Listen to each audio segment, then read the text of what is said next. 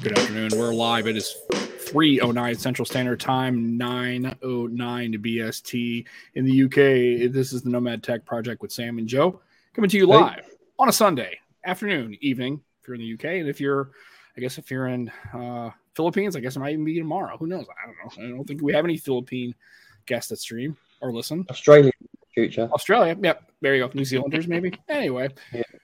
So welcome to the show. And if you are paying attention to the stream, and if you're not, you should be, we have a special guest. We have SharkFin Tech. We finally got him in. He's a very hard man to track down, apparently. He's very busy. And we're not exactly, like the White House calling to have an interview or a meeting like come in the West Wing. So we appreciate your time. So thanks for coming on a Sunday afternoon. You're busy and you got a lot of stuff going on. So thanks for sharing. No, I'm absolutely thrilled to be here, Sam and Joe. And I've known you, Sam, for I think at least 2 or 3 years. From the Fantastic Five and other tech YouTube friends of ours, right? Stream different channels with their streams, and it's a pleasure to meet Joe. I've been on the I've seen a number of I think I've seen most of these podcasts so far you guys have done. So very happy to be here, and it's cool stuff. Yeah, absolutely. And it's great to have you. Friend of the show, Barry Johnson, is in the chat. Joe, Sam, Joe, Yep. Sharky. So I guess what we just dived right into it. So usually we ask, what's the naming, like SharkFin Tech? That's clearly, hopefully that's just not random words that just came up. Hopefully it has some kind of meaning. You just didn't pick it out of thin air. It's like, oh, wait, Sam, did you do that on purpose? Dive right in. Right. No, there was an unintentional pun. Gotta love I like those, that, right? actually. Yeah. Like how they just come in, right? Dive right in, shark fin. Yeah, I know, right? Sometimes a plan comes together. Normally it doesn't. But anyway, Exactly. There's usually Sure. got to be a background story behind that. So I figured if you had a moment, you can share, like, where did that come from? How does that develop? And then your general tech engagement, as it were. Yeah, absolutely. So basically, my real name's Mark, for those that don't already know. And I think it was about, I don't know, sometime last year, I decided I was going to attempt to maybe try to do my own channel. People saw me on different streams, like, well, you have a lot to say. You kind of have a unique perspective because you have the finance, you work in finance, you have the finance side of it. Both in, working in investment banking and also, doing my own trading and investing, right, for my own accounts. And then you have the tech side of it. And so I said, well, I didn't want to do just a tech channel. So I said, well, why reinvent the wheel? I already am doing, I know finance, I know and am as about as, or even in some cases, sometimes more passionate about finance as I am tech, right? So why not just go with that, or incorporate a little bit of both, right? So that's kind of the genesis of it. So the idea is Shark is my nickname, right? Okay. Fin is finance. Right. FinTech is financial technology, and then tech separately would be personal technology. So right in that name, you kind of get a little bit of that. Pretty much explains everything about my channel. So that's the genesis cool. of it. Yeah, and it's nice because it kind of touches, kind of like a play on words, but it touches different kinds of things, not only finance but technologically. Right. Obviously that's how it is now, right? Everything is financial, even in the financial sector. Although one could argue that of all the sectors, that would probably be the one that would be the slowest to adopt. I think it's just mostly because of financial engagement, but also scale. There's a lot of stuff going on. I think people don't really realize how large, especially if you're talking about, federal financial accounting and then like private personal accounting. Now you've got crypto and you've got all these other, it's very omni-channel. And so, it's kind of one of those things where it would expect that would be the laggier of the tech adopters. Although you'd be surprised, though, that's where, because it's money, because it's advantageous and it's lucrative, that's where all the theft and all the other kinds of, like, if you're gonna get into data and you're gonna get into stealing money, that would be the place to go. So it's kind of unfortunate that there's that weirdness about they don't exactly have all the tech, but they need to have the tech because they have to defend against attacks and also be able to track everything. We're not writing things down in ledgers anymore. Like probably when you started in school and I did, people didn't have computers. There were ledgers and punch cards and all those kinds of things. Yeah. Well, it's actually interesting. And I don't know if I've told you this part, Sam, or Joe, for that matter, of course, just meeting you. I hated all this stuff when I was a kid. If we want to go back, just to backtrack a little Oh, bit without absolutely. Yeah, please. doing my whole life story, but I loathed it. My dad, I remember back with my brother and I, my parents would be sitting, eating dinner, watching TV, NBC, ABC, whatever, and they have the nightly news, right? Mm. And we'd be patient for most of it. You want to hear what's going on in the world, right? But then you get to the stock. Well, the Dow Jones was up, 80 points today, or the whatever was down, and like, can you just change a channel? And if not, can we be excused? We Right. just, I hated math, guys. I hated anything to do with stock market or finance. I just didn't see the value in it. I mean, I Right. guess for lack of a better word, I think I just never really liked math back then. I think I Right. was a little bit, and like a lot of people, it's a defense mechanism, right? I think I was a little bit intimidated by it because I wasn't good at it, right? Right. So Exactly. you see how things kind of go hand in hand, right? It kind of builds on it, snowballs on itself. So I don't remember the exact moment where it started to change, like little green shoots started to spring up. I can tell you, um, I remember I took a statistics class, and I took micro and macroeconomics in college. And I took a statistics class with this amazing, he was an Indian American professor. He was young. He was like around late 20s, maybe early 30s tops. He was so good. And statistics is really, if you know, it's really a little more about logic than it is about, math, Right. right? So things started to slowly, little by little, right? Little by Right. little, the old noggin started kicking in. I was like, okay, I get that. That makes sense to me, right? And then just piece by piece. I think another trying to, yeah, I mean, as I got through, but I mean, I was, so basically I was set, I was really, I had my heart set on journalism. My heroes, but I was a good writer, not Right. brag or anything. It's just, it was true, and so I did my high school paper. I contributed to, I wasn't a editor into my college paper. I was kind of caught up with other stuff, but I did contribute articles here and there, contributing writer. And that was my dream. I wanted to be a journalist. My heroes were people like, I was a little late for Walter Cronkite, but I knew who he Right. was, right? But I mean, people like even Peter Jennings. I mean, certainly going back to people like Edward R. Murrow and the great writer H.L. Mencken. You study these people in Right. college, right? When you're in journalism school, these like the late great Jimmy Breslin, great. I don't know if you ever heard of him, Joe. He was a columnist. Just died a couple years ago, actually, about 90. Yeah, he was a columnist for the New York Daily News. Really, really good, really cool guy and great writer. He was very relatable. That was the thing. He was Yeah. like he had a column and he was very relatable, and people like that. So, but that was still my thing. Was like, oh, it's going to be either more hard news or features or whatever, right? And I don't know, something started to there again. I think after, yeah, so after I got out, ironically, I couldn't, it was kind of the height of, it was a recession in the early 90s, about, 30 Right. years ago in Massachusetts, where I'm from Western Massachusetts. I'm not from New Jersey originally.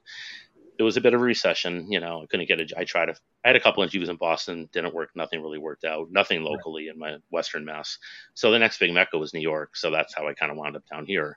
Right. So I started with a small financial public relations wire service. That was just very basic, editing press releases but it was business. It was Business Wire, which is now owned by Warren Buffett of Berkshire Hathaway. Go Right. figure. Right? It's kind of funny how things come full Yeah. circle, right? Yeah. You spot how they tie together in the back You end. start So to yeah. see a pattern a little bit, right? Right. So, and then I think as you get older too, you just start to realize, what, money does make the world go round, for better or for worse, right? The song from Cabaret, and it all Right. starts to come together slowly but surely. But still, I was still pushing back. I was like, well, okay, maybe I want to go into sports or something else. I'm not sure. But from the wire service, they did have a sports and entertainment sub wires. But the business was the main thing. It's press release, dividends, dividend declarations, earnings reports, kind of dry stuff, but very important stuff, right? Yeah. Management changes, what have you, stock splits, things like corporate actions, right? Anyway, I wound up going from there to through a connection that was one of our clients, was one of the big three bond rating agencies, and I got in. He called me. He told me one day, if you're interested, there's an opening. I jumped at it.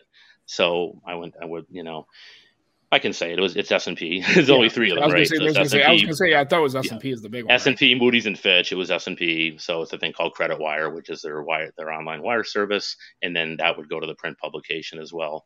But that was a big learning curve because I didn't, like most people, I knew just barely knew. I didn't know much about bonds other than savings bonds, Series E or Treasury or whatever. Right. It was munis and corporates, and then I've heard of some of this stuff, but I didn't really know how they worked that well. And then they threw me right into the fire, guys. They put me into what basically caused the 2008 crisis, right? The structured bonds, which is collateralized. In other words, they're bonds that are collateralized by pools of either assets or mortgages, right? So it's either car or boat loans or credit cards or mortgages or home loans, home loans or home loans. Well, we all know how that worked out. Now that wasn't on my watch. I was long out of there, and I wasn't an analyst. I was on the publishing side. Right. But I learned a lot. I had like at least one mentor. But it's always good to have help. Always ask. We'll go over that more later. But and it was just a good. It was kind of a good. I think though I was in a union, believe it or not, the newspaper guild. Go figure. Yeah, I know. I've heard of it. Yeah, when you think of it, you don't think of it as like you're kind of thinking of like Teamsters unions or pipe fitters, but you don't really conceptualize it's like you're just a bunch of guys in a newsroom or publications, but they actually are unionized. Yeah, it doesn't immediately jump to your mind. Yeah, for sure. Right. But it was nice because you're unless you really screwed up, you're guaranteed a raise like every year, at least a small one, whatever. So, and I got promoted at least once, or I think maybe once or twice. So I was there about 3 years, but I really wanted to. I got a little bored with it. I always like another challenge. Maybe I'm a masochist, but I decided I wanted to go back to my roots because it wasn't really writing, a little bit of ghost writing, but mostly just editing, like the first job at Business Wire. So, but just more heavy editing with a very specific thing with these structured bonds, right? So anyway, I went to. It was 2 hedge fund newsletters that had been bought out by a big British. This is where you come in, Joe. Called it's I think it's still around. I think it's called Metal Bolt, and it was listed on the London Stock Exchange. Now, the newsletters that I wrote for, wouldn't you know it, after a few years after I left, they went out. So go figure. So I timed that kind of well too. I was only there about 2 years. It was a good experience. Again, huge learning curve to learn. I didn't know much about it. It was basically hedge funds and commodity futures funds, So huge learning curve to have to learn all this stuff. Because the way I see it, with whether I'm editing something or writing about something, I can't ask the right questions. I can't write articles about this stuff if I don't understand it, right? Right. And you have to have some general context, right? You have to kind of understand kind of what. I mean, you don't exactly know how the sausage is made, but you got to know that. What it looks like, what it tastes like, and then what the basic process of getting to market. So it's good because I guess some people, if they're not professionals, they can kind of just wing it. I guess, and enough of their writing skill can kind of shine through, and they can kind of try to cross the water. But I think your approach is probably, if you want to do more right by your readers, right? You want to make sure that you're at least speaking from an area of expertise. That's kind of the way I've always been. Familiarity, what I mean? Some people say I go too deep with stuff, but I really did want to understand it. I wanted to keep learning. I was kind of make it, fake it till you make it. But I would say after about a few months, I had a pretty good understanding of it. And then when I did the interviews with hedge fund managers, I knew the right questions to ask. Kind of could get a sense if they were BSing me a little bit. I knew how to read it. I knew how to read a disclosure document, which is like a prospectus, right? Because these are private funds, right? They're not SEC, reportable to the SEC. But they have a disclosure document, like a prospectus, right? Mm-hmm. And there's still things you can look at LexisNexis. You can check to see if they've any trading violations or other lawsuits against them, right? And so basically quantitative and qualitative analysis of hedge fund managers. So I learned a lot very quickly, and it was good. But unfortunately, after a couple of years, I just felt like, I don't know, I just the hours were long, the pay wasn't that great. I actually had taken a slight pay cut for that job, believe it or not, which I wouldn't recommend to anyone. Because I didn't have any professional writing experience going into that job. So I had to take, it was a very small cut, but still, and there was no paid overtime. So you start doing the per hour, what it boils down to, and it wasn't good, so. And the more I thought about it, I really kind of don't want to work in. The more it's like, so by this point, the bug has really bitten me, right? The finance bug has really bitten me. I decided, you know what? Why not me? Why can't I work in finance instead of just writing about it? Just absolutely, just go headlong, right? But once more into the breach, right? So exactly. Well, and I guess that lends to the next question. So, as your career has evolved, and now, what's the major thing that you see that's changed in finance? Is it the fact that information can be quickly ascertained, searchable? Because it doesn't seem like, I think people have that same, how you felt about math when you were growing up, when it comes to finance and how all these things work. I think people, even things as basic understanding, like interest rates and and inflation, because that's on the news in the United States. I know around the world and stuff. So I think people feel that same level of anxiety. Like, I don't really understand. Like, like right now, I'm sure we've a lot of people listening to chat, and just the terms that you're using, I'm following along because when I was a young person, my mom was a commodities trader for, at that time it was called Blood Ellis Lloyd, but then it became Kemper Securities. And so she did basically Series 3 commodity trading, right? For those introduced Chicago Board of Trade. So you know all about it now. So through her, she actually wanted me to get a Series 3. I'm like, I had no interest in all that kind of stuff, other than in the peripheral. You kind of have to want it because it is pretty intense when and then the cool part was my mom was actually she wasn't a runner, she was actually trading. She was actually on the stock exchange trading. It's pretty crazy. Like, especially a woman in the 80s. She was, this small little Italian lady, and she was out there, crushing the trading floors. And I used to sit there because you can sit in the observation lounge at the Chicago Board of Trade. And I was like, oh, man, holy cow, this is nuts, right? It's crazy. Yeah. So, like, what do you think has changed, like, the major, like, shift in the financial sector as far as the last 10 years, like the way for good or bad, basically? Jonah Hill, yeah. Yeah. No, not really. DT is a resident smart guy. I see comedian, awesome dude, general, and everybody else is, but DT will let it rip. He will, he likes to let me know. He thinks that apparently he made the comment about the papyrus, right? So he, apparently, but I said, well, now you've got a gentleman on who's not exactly, 20 years old either. DT, right. So there you go. He's gonna give you some trouble, but not too much, I'm sure. Right. That's totally cool. Bring it on, right? Yeah. Well, so much has changed. I mean, definitely with like you say. I mean, the biggest. I mean, at least on the trading, high frequency trading, it's just taken for granted now. So just so people in the chat who maybe were watching, or lurking or watching the replay. And I think you might know this, Sam. Joe, I don't know if you know what you see when they show the floor. Speaking to your kind of point, Sam, right, of an exchange, like CNBC, Bloomberg, whatever news, they'll show like a trading floor of like the NYSE, the New York Stock Exchange, or the Nasdaq, and especially the NYSE with the or it could be commodities, right? But what you see there is, like, think of it as an iceberg, that hit the Titanic, right? So this much of the iceberg is above the water and the rest is down here, right? So that's kind of what it is. What you're seeing on TV, that's kind of just for show for the most part. That's maybe 10% of all, maybe a little more, maybe 10, 15, 20% of all trading, right? And most of it happens behind the scenes. It's all electronic, high frequency trading. Originally, it was the Nasdaq was the big electronic exchange, right? Right. But now the night, yeah, so much of it gets just routed through, through algorithms, through supercomputers, and it's all about speed. It's all about speed. If I can beat you, Joe, or you, Sam, by 1/2 of 1 second to a trade, I get a better price, right? So, like, in a sense, what they call front running, right? Yeah. So that's what it is. They're all competing with each other to get these trades in, whether they're buys or sells, right? So it's actually, that's interesting. And my specific thing. So what I do is actually. It's kind of considered more like back office. It's a cost basis, which is part of tax reporting.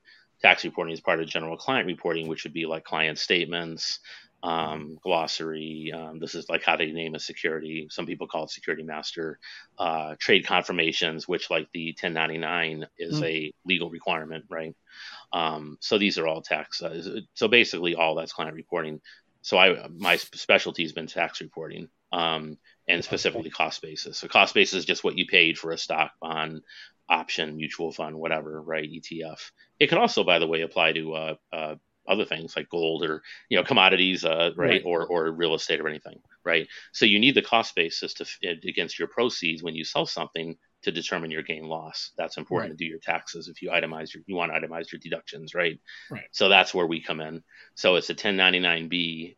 Is now starting in 2010 when Obama passed it, and starting tax year 2011, all brokerage firms in the U.S. are required to submit cost basis, client cost basis to the IRS when the client sells a position, right? It was staggered. It was done in stages, but that's what it is. Most of them now are what they call covered, meaning they are required to be reported. Right. So, yeah. And it's, so it's a 1099-B that trickles down. It stems to the, what is it? Form 1040 Schedule D, which is your realized gains and losses. So it's actually pretty important. It's probably going to bore a few people, but I actually kind of find it halfway interesting. So there, like you say, the bug is totally 100% bit me. Right, and the problem is, and again, remember we have people who are who listen to the show and are in the chat and this is all American U.S. based tax code, right? So this is all those numbers 1099. I know what they are, like a schedule 99, and you've got to and then you've got to get now your 1040. It used to be a 1040 long form, then it was 1040A and an EZ, which I don't even think they have EZs now. But it's not. Yeah, and when we're talking about those trading, is that more like people like on Ameritrade or they're like day traders, or the people is that like where everybody, like I'm sure is, and then like I said, and now speed, because now it wasn't before you would have to be watching the markets, watching the board, seeing the trend.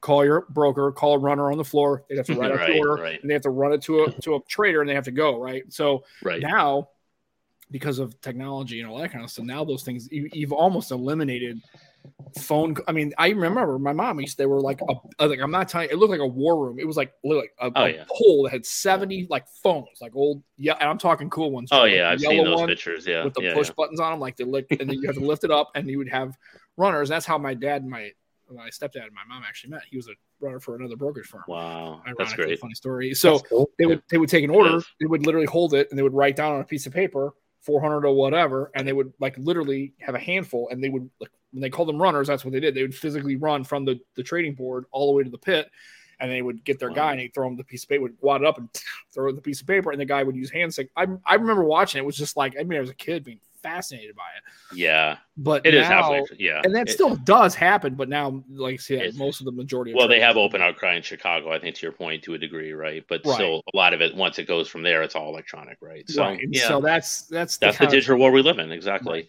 So, what's changed for on specifically, like in the kind of world, the sub world that I'm in within that world, unfortunately, I think, again, you have to roll with the punch, right? But what we've seen is a lot of consolidation, mergers and acquisitions, and we see a lot of outsourcing, right? Because they can hire 2 or 3 people in another country. Could be India, could be the Philippines. Nothing against them. Some of them are incredibly smart people. Some of them can run. Some of these young guys can run rings around me in Excel, right? I'm no Excel whiz. Right. I know what I know, but that's not really my specialty, So I'm not writing formulas or macros, let alone algorithms, Right. Exactly.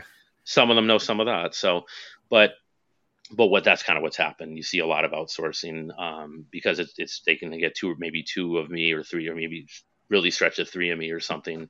And then the consolidation means you have redundancy, and then they can lay people off. So that's one of the unfortunate parts of it, the byproduct of, the changing. And it's all also my first big brokerage firm. It was interesting because it was all in-house, right? We had our own printing press, believe it or not, down in the basement. It was a giant building, right?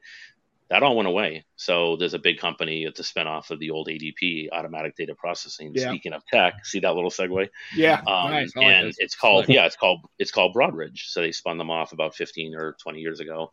Broadridge basically runs the back office, not just cost basis, but all kinds of stuff, and proceeds, 1099, but all kinds of back office for probably, I think, the vast majority of Wall Street firms today.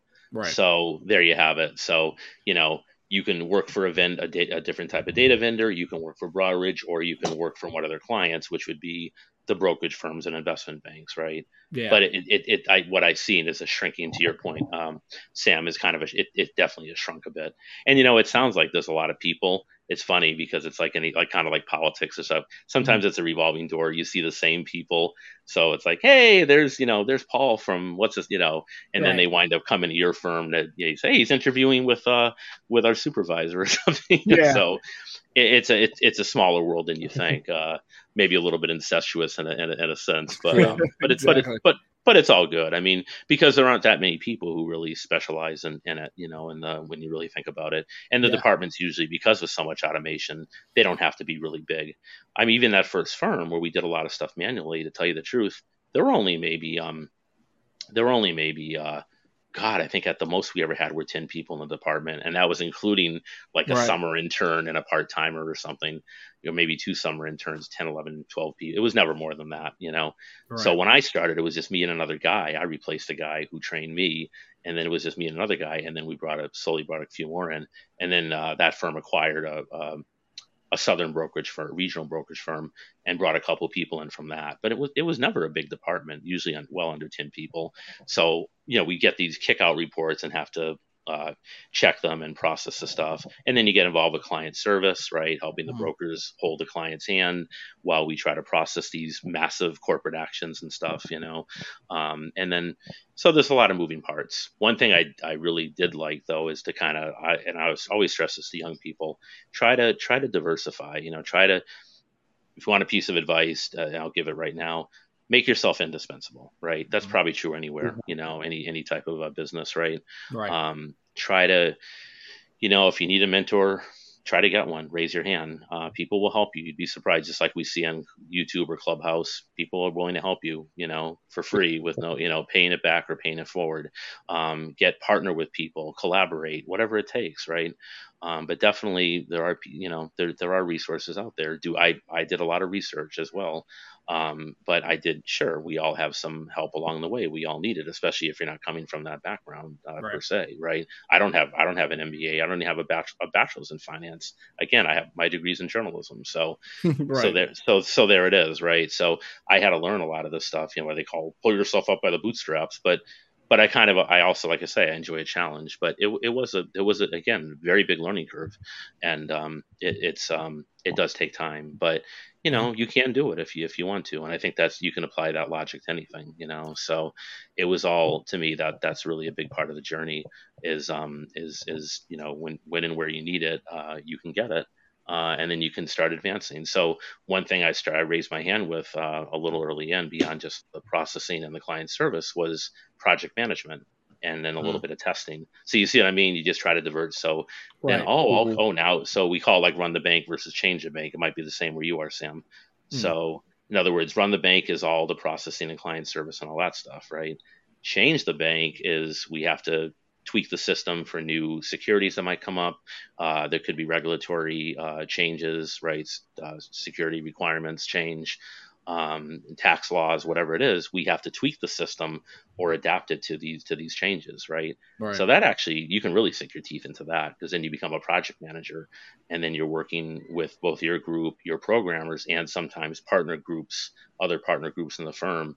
And maybe with other firms in a few cases, right, where it's a widespread thing, where security transfers between they call ACATs between different firms, one firm and another.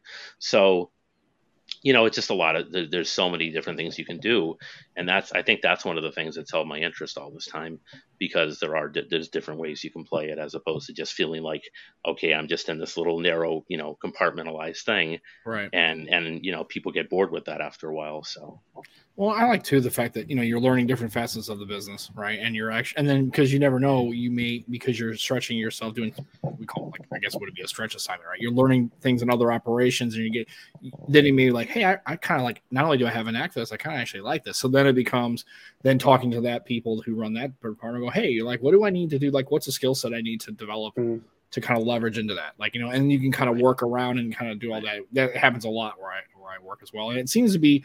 And it seems to really be focused in the business and corporate and finance world, but that is something that for younger people, it's really not so much the bootstraps thing. I like that analogy, but it almost sounds outdated. It's really about just the hustle, right? It's the willingness to get in there and pull up your sleeves and get and no task is too hard, nothing. Because I always tell people, it's I work with people who are famous, in financial circles, right? And I see them at lunch.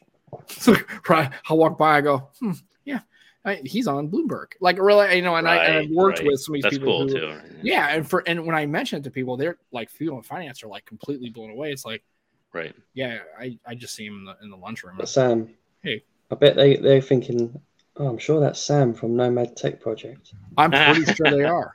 I know. I am pretty, and I will tell you that I actually we have made meetings where I've mentioned this podcast. And they were like, really? Yeah, I'm a podcaster. And they're like, really? I'm on YouTube. I'm a YouTuber, right? Like Silva would say, right? But that's what it comes down to, is if you really want to learn something, you're going to have to get into it, and you're going to have to understand that. Shark and me and Joe, whatever our career fields are, when you were in high school, nobody knew any of this stuff. Like Exactly. nobody knew the stuff that they know now. The people who are, Yep. economists or financial people or people like Shark and all that stuff, that takes years and years and years of learning and growing and talking to people and having a mentor and you'd be surprised. There's a lot more because they're thinking they're not thinking, is this guy hungry enough to take my job? They're just thinking, hey, I'm spreading the pot, right? But then all of a sudden you start to learn. And it's just one of those things. So we actually, because you're on the show and people now are actually not only not glazing over with all the depth of information, they're actually asking questions. So DT's got this. He's awesome. How are exactly stock prices valued? Like what authority decides how that is for a stock company? So that's a great question. A 30,000 level overview of like basically how that works. Sure. Well, I mean, in a nutshell, it basically comes down to, price ultimately is a function of supply and demand, right? Now, different things can drive that supply and demand, right? What it should be ideally, Aditya, would be fundamentals, right? So you have like the main thing, the main number Wall Street looks at. Say we're talking about Apple, for example, right? They're going to look at their EPS, or earnings per share. Then they're going to look at their the revenues, and they're going to look at so it's earnings per share, which is profits, profit margins, and their revenues are probably the biggest three. But then there's a whole bunch of little smaller things, like say for depending on the specific sub industry or company, right? So for Google, for example, ad revenue, right? For Facebook, subscriber growth. Snap, any kind of social media comes down to subscriber growth. It could even be Netflix, right? But we could also be talking about Twitter. We could be talking about Snapchat, whatever, right? Facebook. Although Facebook also is ad revenue, right? So sometimes there's overlap. So if we're talking about a telecom stock like AT&T or Verizon, or what's the one in the UK, Joe? Orange, I think, is one of the big ones. They merged with T-Mobile to make EE.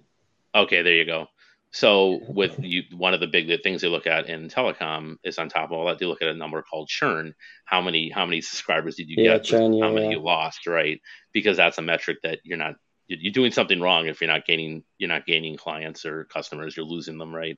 So a certain amount of churn is baked in the cake, but if you're over the expected numbers, so typically, when a company beats these kind of numbers, right, the stock is rewarded. It usually almost always overreacts. You've seen it, Sam, right? Right. Say to the upside and bullish. And when they miss these numbers, only meet or even sometimes miss by a little, God help them if they miss by a lot on these types of numbers. Right. The stock gets punished. The bears jump on it and push it down. So that's when you see a sell off. Facebook, I think last week on their earnings, was down 7% in one day. Apple was up 3% on their earnings. Amazon. Now, what was interesting was, now since we're on tech, is Amazon.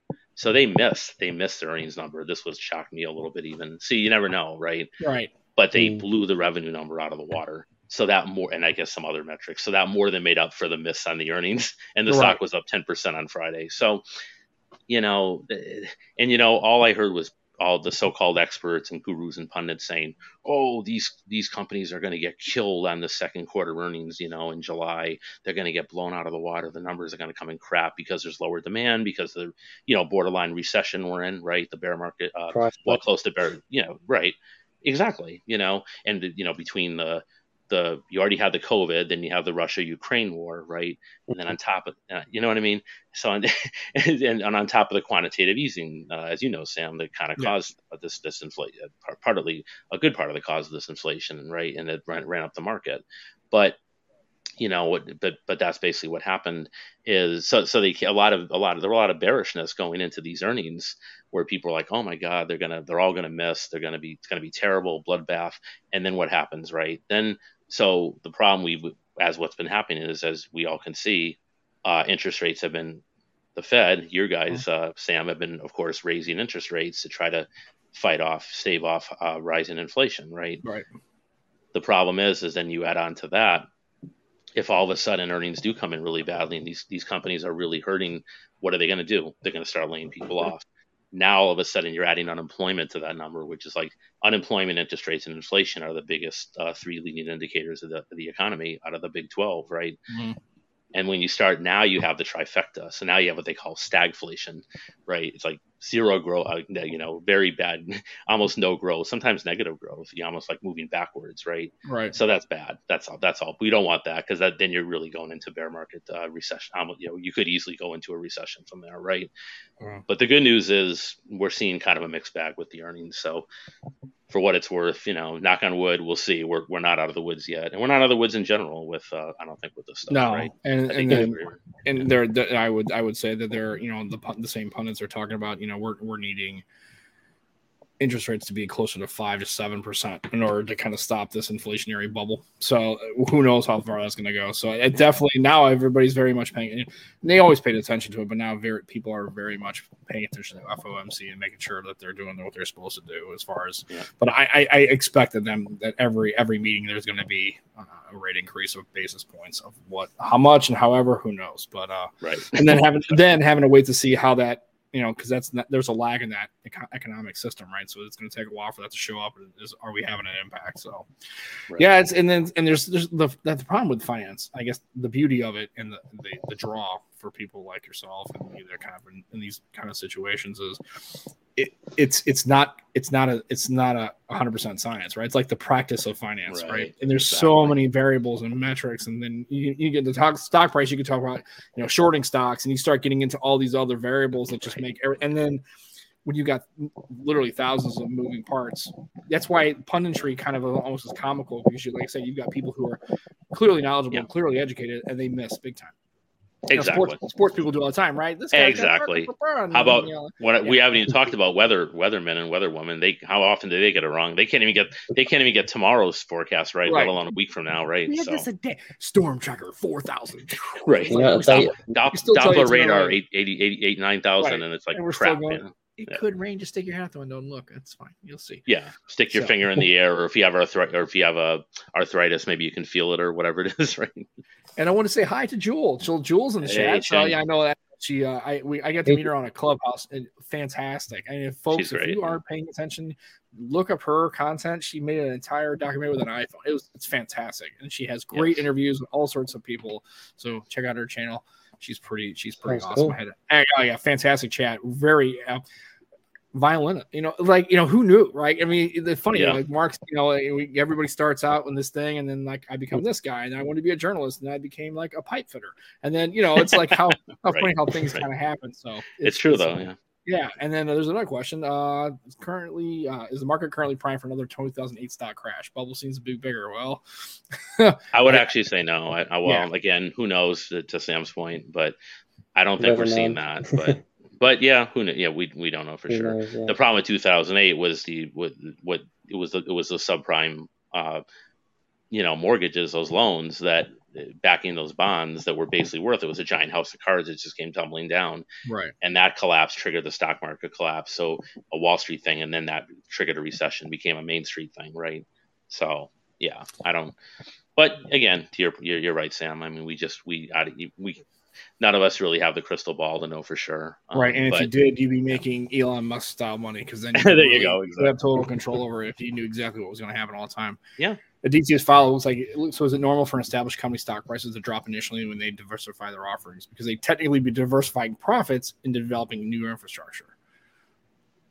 And that's actually a good question. I don't know that that's always true. Right. I mean, you look at just an easy example of one we all know and love, or maybe not so much love. You look at Apple, and actually they've been starting to diversify more into their services, right? Mm-hmm. Which is smart, because that's a recurring monthly revenue stream or whatever, right? You pay for Apple TV or whatever it is, and you just have to keep paying it. It comes right out of your checking account or whatever, credit card. Right. And as opposed to, maybe you'll buy an iPhone or a new Mac this year, or maybe you won't. Maybe because things aren't so good, you'll wait until next year, right? But when you have it every month, you want that Apple TV or whatever, you do. So that is looked at as a good thing, generally speaking, by tech analysts on Wall Street. There's a load of forecasting. You don't want, What is it? Sorry. Load of forecasting as well. Like that's going to earn this in the future. Yeah. Well, Yeah. I think the idea is that you don't want to be a one-trick pony, right? No. I think if anything, that can be, yeah, and Apple for a long time, right, more or less was a one-trick pony. I mean, it's still Yeah. the iPhone is still by far their biggest, revenue and profit drivers as one single thing, right? Right. But they are getting more into services and other things now, which I think is to their credit and smart again, because just keep getting. That's how Microsoft made a whole thing of it, right? We know. I Mm. know you're a Windows guy, Sam, and that's literally what I- that was a secret sauce that Bill Gates had that for all Steve Jobs' brilliance didn't have, right? He saw the forest for the trees. He said it's not about the hardware, it's about the software. Right. So get that Windows software, which is based on the Mac GUI, which to be fair, we know the story, right? Mac got Right. it from Xerox PARC, right? But get it on as many machines as possible. Don't make the hardware, just license the software, right? Right. And for that reason, to this day, I mean, correct me if I'm wrong, I think Windows is running something like still 80% or roughly of the world's compute. Some version of Windows, Mm. 80% Right. roughly of the world's computers. And then we're not even talking about like government and financial sectors, which is practically still, I would say that number is north of 95%. I mean, Okay, and then, there like you you said, go. and where and in my experience, when it comes to like government, unless you're doing, like I said, if you're doing publication, sure, but nobody, I mean, servers aren't all the infrastructure that runs all these things and all the systems that go against it's still Windows. And if you talk to people who are in development, they'll tell you that, yeah, it's nice to have a Mac, but I wouldn't want it at work. Yeah. And it just and maybe it's just because of this dislodging, but you'll have to basically completely transform. And we've talked about it, prior to the show starting, we were talking about, technology in the finance sector and then banking and then government regulatory kind of stuff. It just lags behind just because there's so much of it. And, and remember, if you've ever talked to anybody about how to spend, hey, we need to spend money on this. Well, if you can't exactly tell them how they can leverage that as far as cost, does it have a benefit? How much is it going to cost us? Why do we need to do it?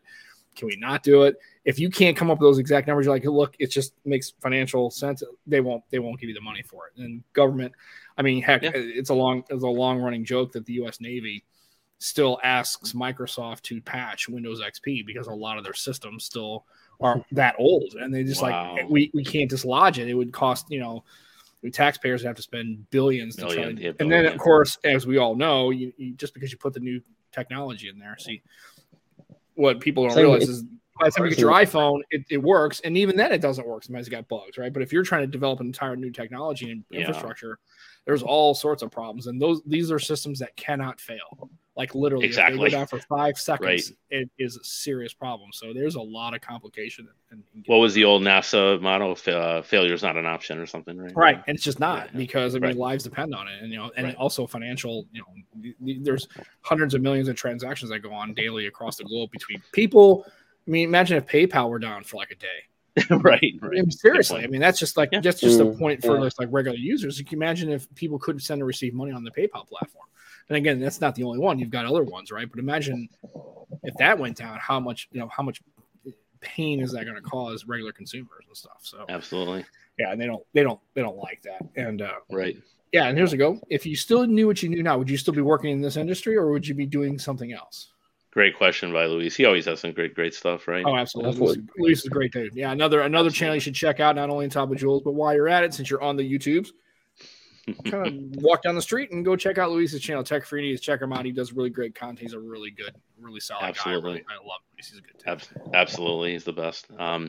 So if you knew, yeah, that's a great question. If I knew everything, yeah, maybe I would have maybe diversified a little more, or maybe become more of a maybe dedicated project manager. But again, there are transferable skills, so you can still look to do. Or you can take any one component of it, say the client service part of it, and maybe you do that in a retail or something, something. Do it in the retail or something. I don't mean retail of securities, but retail, right? Because there's always a need for that. Like say like a Tiffany's, and you would say, okay, well, I have client experience, service excellence skills. To make any high-end customer happy, because I've dealt with people that were, anywhere from hedge fund managers that. Where you have to massage people that are trading in, millions or in some cases billions of dollars, massage, holding their hand to, much smaller investors. But so I could probably handle pretty much anyone walks in a Tiffany, right? And help them through their issue, It's like, okay, here's a $500 gift card. Let's make it right. Whatever. Da da da. Right. So yeah, there's different ways. And these are serious. I mean, these are kind of people that are, I guess, what they want to call when I was a kid, they call them the heavy hitters, right? These are the people that are movers and shakers. These are the people that are going to be. I mean, that's a lot of money they're going to be basically dropping into your clients or your businesses, right? Or in the case for like O2 or like a company like having that's when you talk about sponsorships and engagement and social media engagement. Now you've got that whole layer on top of it too. Like people when we were kids, Cold War kids, right? There wasn't such a thing as that. So, it was the old-fashioned way of doing business, right? The greasing the palms and making sure that you take care of them and show them a nice dinner. And, then exactly. it was almost like your product was almost secondary to how well they could be convinced that you were, worthy of investment and engagement. Now it's like, now you've got a social media layer. So like O2 could get, I don't know, like a huge soccer endorsement, like football endorsement, or in the United States, if let's say O2 wanted to diversify, they do. They probably got guys outside home, use the O2 network, right? There's the O2, the O2? Yeah. Yeah. The massive thing in London. It's called the O2. Yeah.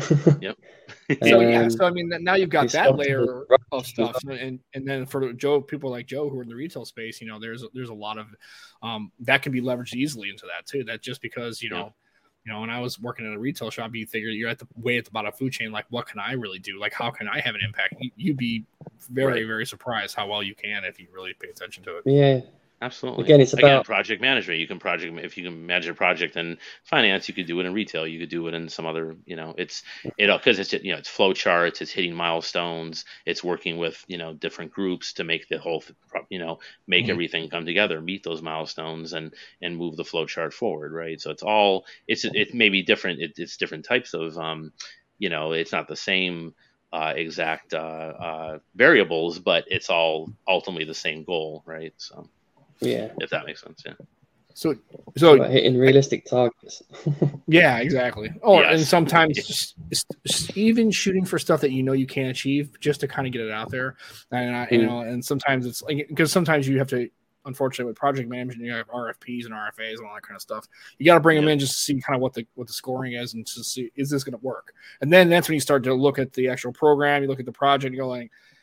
And it's constantly leveraging other assets, trying to get other people to be wanted, but eventually having to come to a point where you have a discovery phase and you've got to figure out, okay, is this going to work? Like this is, or is it just like, hopefully you don't get all the way down the path and spend lots of money and time and resources and realize it's still not going to work. Hopefully the whole point of it is to try to catch it early where you don't have impact, then because if you're not buying that, you still got to go out and do something else. You either got to leverage an existing infrastructure, or you've got to still look for either a COTS program or something to get into. So, I see. I don't work in that world. I just see that world a lot because honestly, and this is where Shark and I would differ. Project management has it's like math when he was a kid. It's like I have no interest in any of it. It's just I watch those people. Really hard workers and really sometimes it's almost like it seems like a crapshoot. It's like you it can be a hassle. Don't get me wrong. And then also you got to deal with all sorts of different inputs, right? Different outside your company. So then you got to coordinate all those, and if they don't show up, then you can't. No, because if there's like 4 different groups you're dealing with, and one of them drops the ball, that could delay the project because they're going to miss that. You're going to miss that deadline, that milestone.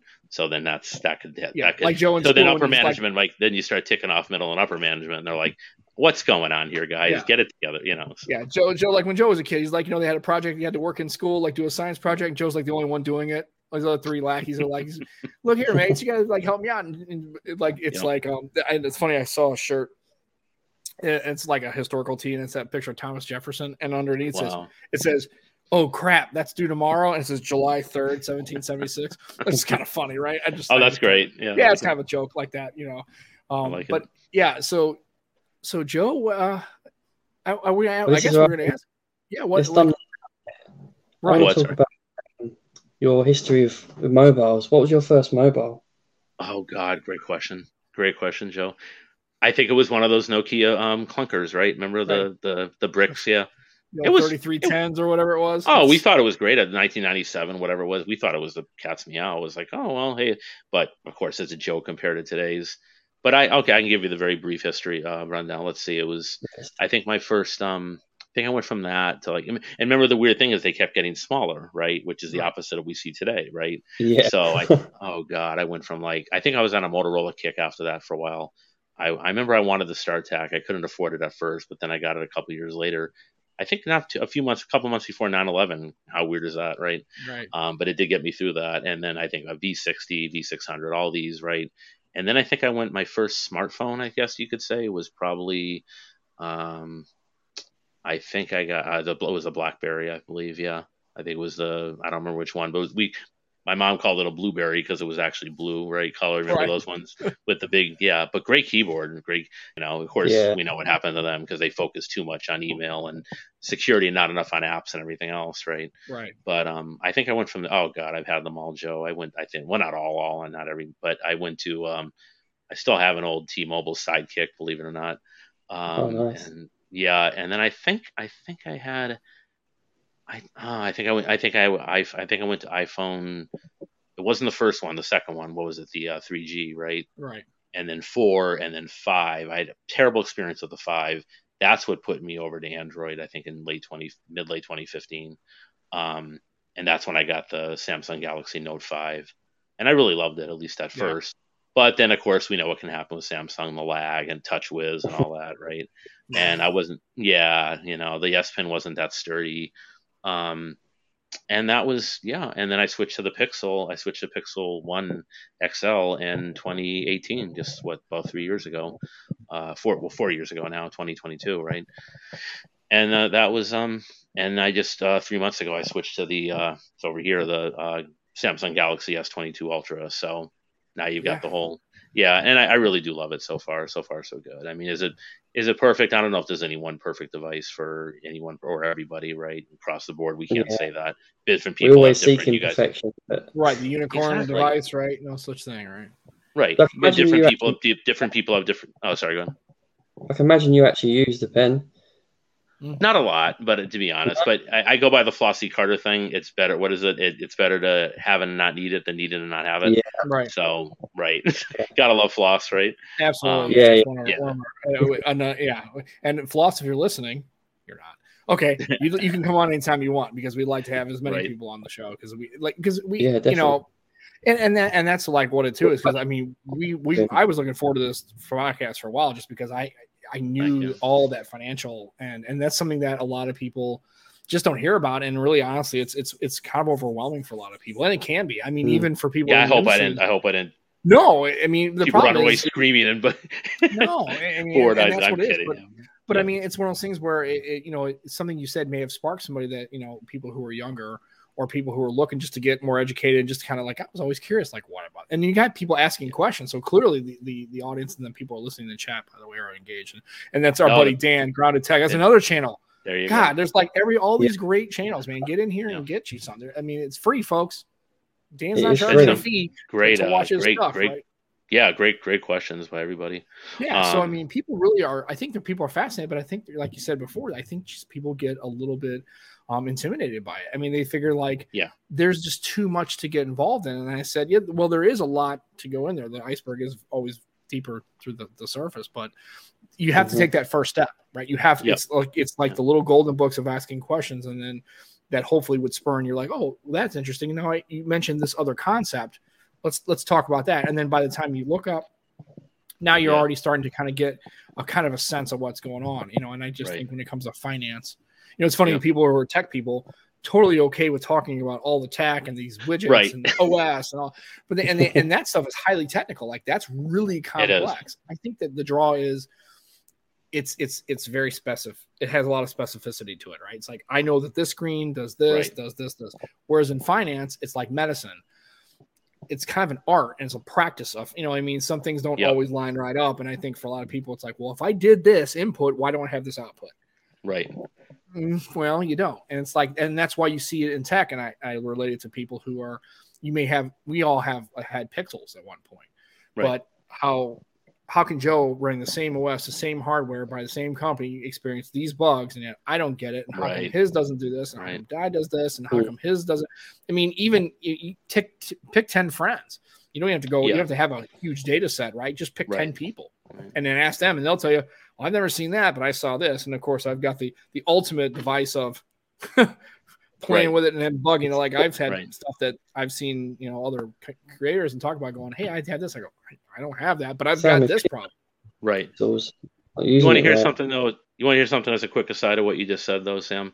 It's funny you say that. I've been kind of revisiting as one of my, might say, I hate to say heroes or idols. I mean, that's a little corny, but one of the Peter Lynch. You guys might have heard the name. He was a manager of Fidelity Magellan Mutual Fund for 13, 14 years between the late 70s and early 90s.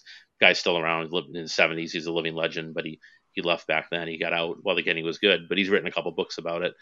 And my favorite one is One Up on Wall Street. He talks about some of kind of what you just mentioned, Sam. In a way, there is a little bit of that. I'll give the example. So he'll say something like, here's the issue that people will, when they're talking about these things, right? They're talking about these devices. They're talking about, they'll do all the research on CNET and all these other channels on YouTube or wherever, right? You name it, Flossie, John Rettinger, Purposely Pixel, whoever it is, right? Exactly. They'll do all the research in the world for a phone or a laptop. They'll do for an appliance, for a car, right? They'll do all. When it comes to like a stock, or they'll say, "Oh, I got a hot tip from Joe down the street." Not your Joe, but you know what I mean. Billy said it. I overheard one day at the water cooler, right? Billy was talking about this Billy. Hotness. Yeah, Billy Bob mentioned some hot penny or stock or a meme stock. Like this is how some people got in trouble with GameStop, and AMC. And to your point earlier about crypto, same thing. They don't understand the volatility. They don't understand the risk. And, this is how they can get in trouble. And it's like they don't put the same effort that they put into researching so many other things in their life. They don't put that effort into their money, which is arguably maybe the most important thing, right, outside of your health and your family and whatever, So that always boggles my mind.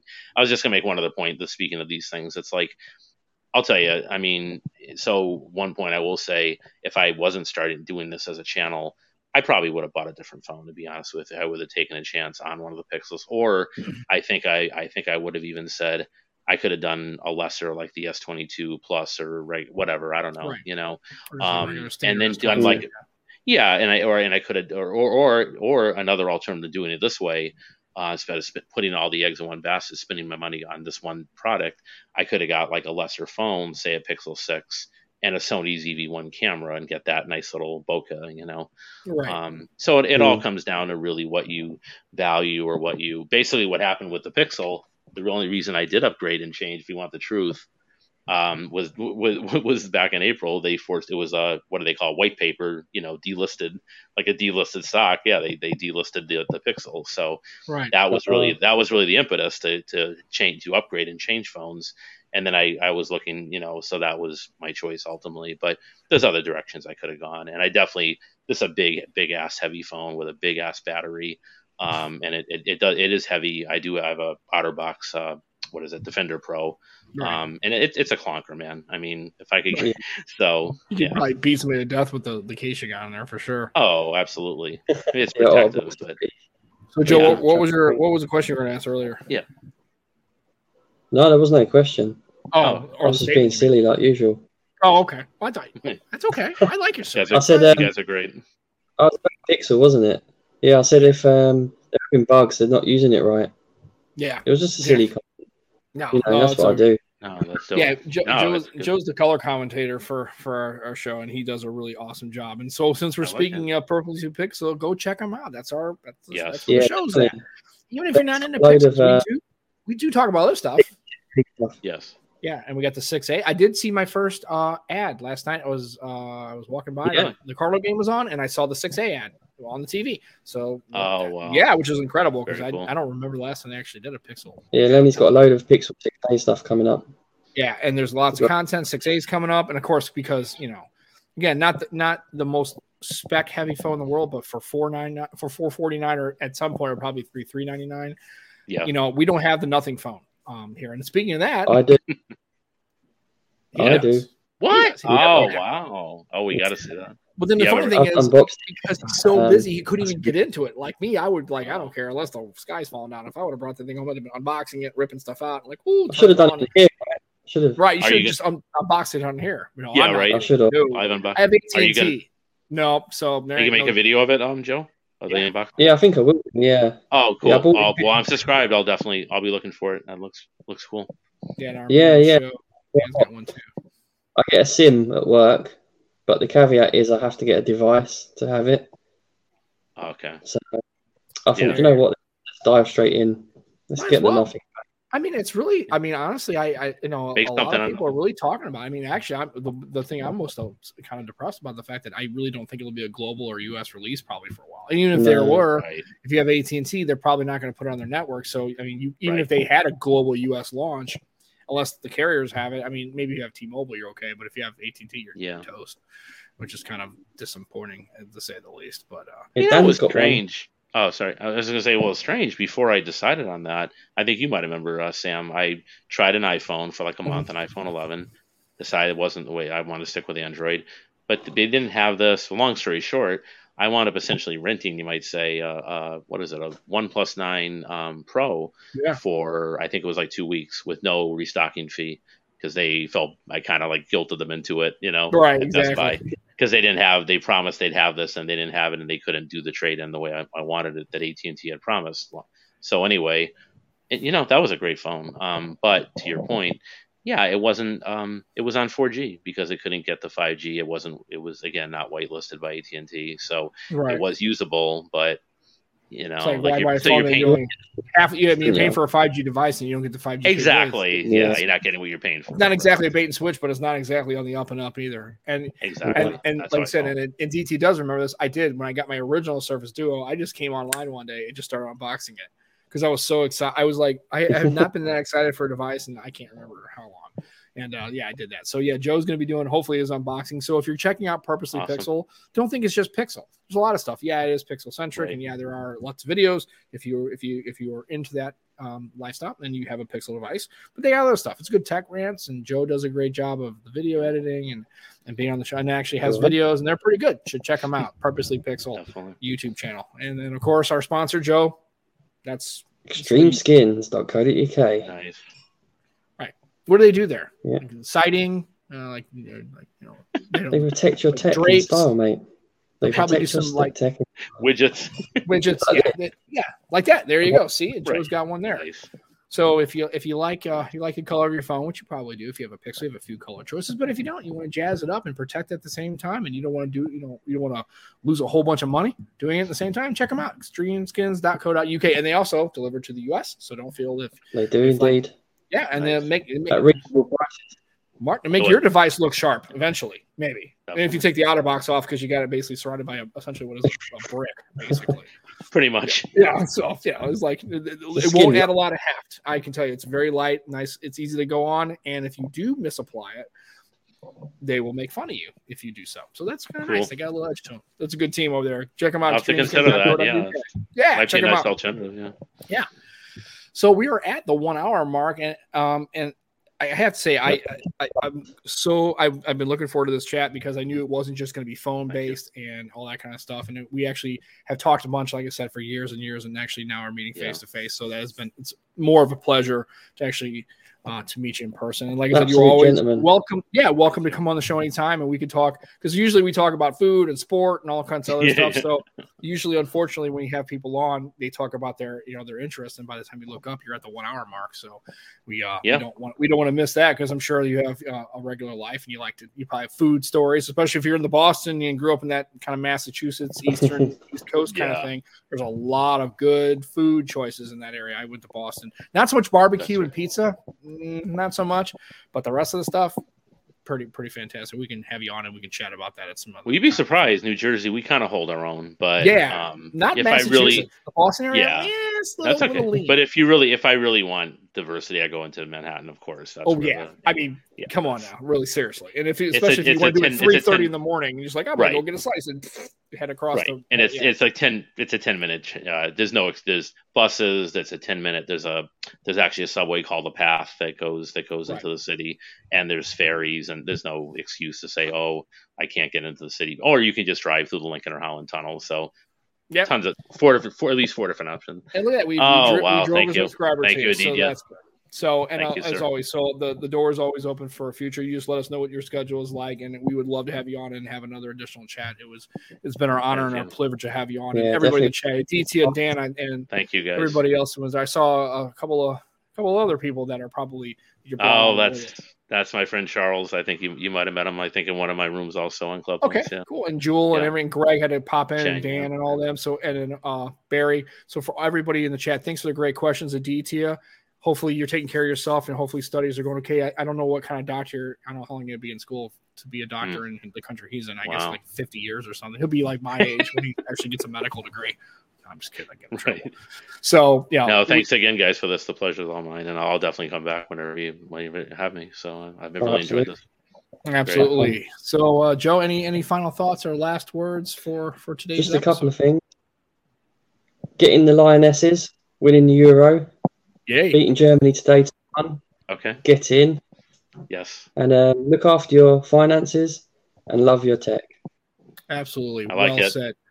And for myself, for Sam, for SharkFin, that's our show for today. Come back next Sunday. I think we have, I think Jermaine might be coming on next Sunday, I believe. That's what we have. So that's what we're scheduled. But, as always, that's if Jermaine can't make it, then he's going to be stuck with us. So, I mean, that's bad and terrible. That's not a bad thing. It could be. Yeah. Our channel knows us. I mean, you're brand new to our show in this format. They know we ain't about it. We're kind of lame, so that's okay. But we don't care. We do it for the love of the game and for their comments and engagement. We love our fans, and we'll be back next Sunday about 3:00. And if it's a little late, it's pretty much par for the course for us. We're okay with it. So take care of yourselves. Have a good week. Stay hydrated. Stay engaged with all your things, and make sure you check us out, and also check out all the people in the chat for Jermaine and Dan and all them, and Shark's channel, Jewel, Tech for Your Knees. Check them out, give them some love, watch their content. They're doing it because they like doing. They're really, really good people. So that'll be it. Take care of yourselves. See you next week. Goodbye, everybody. Bye, guys.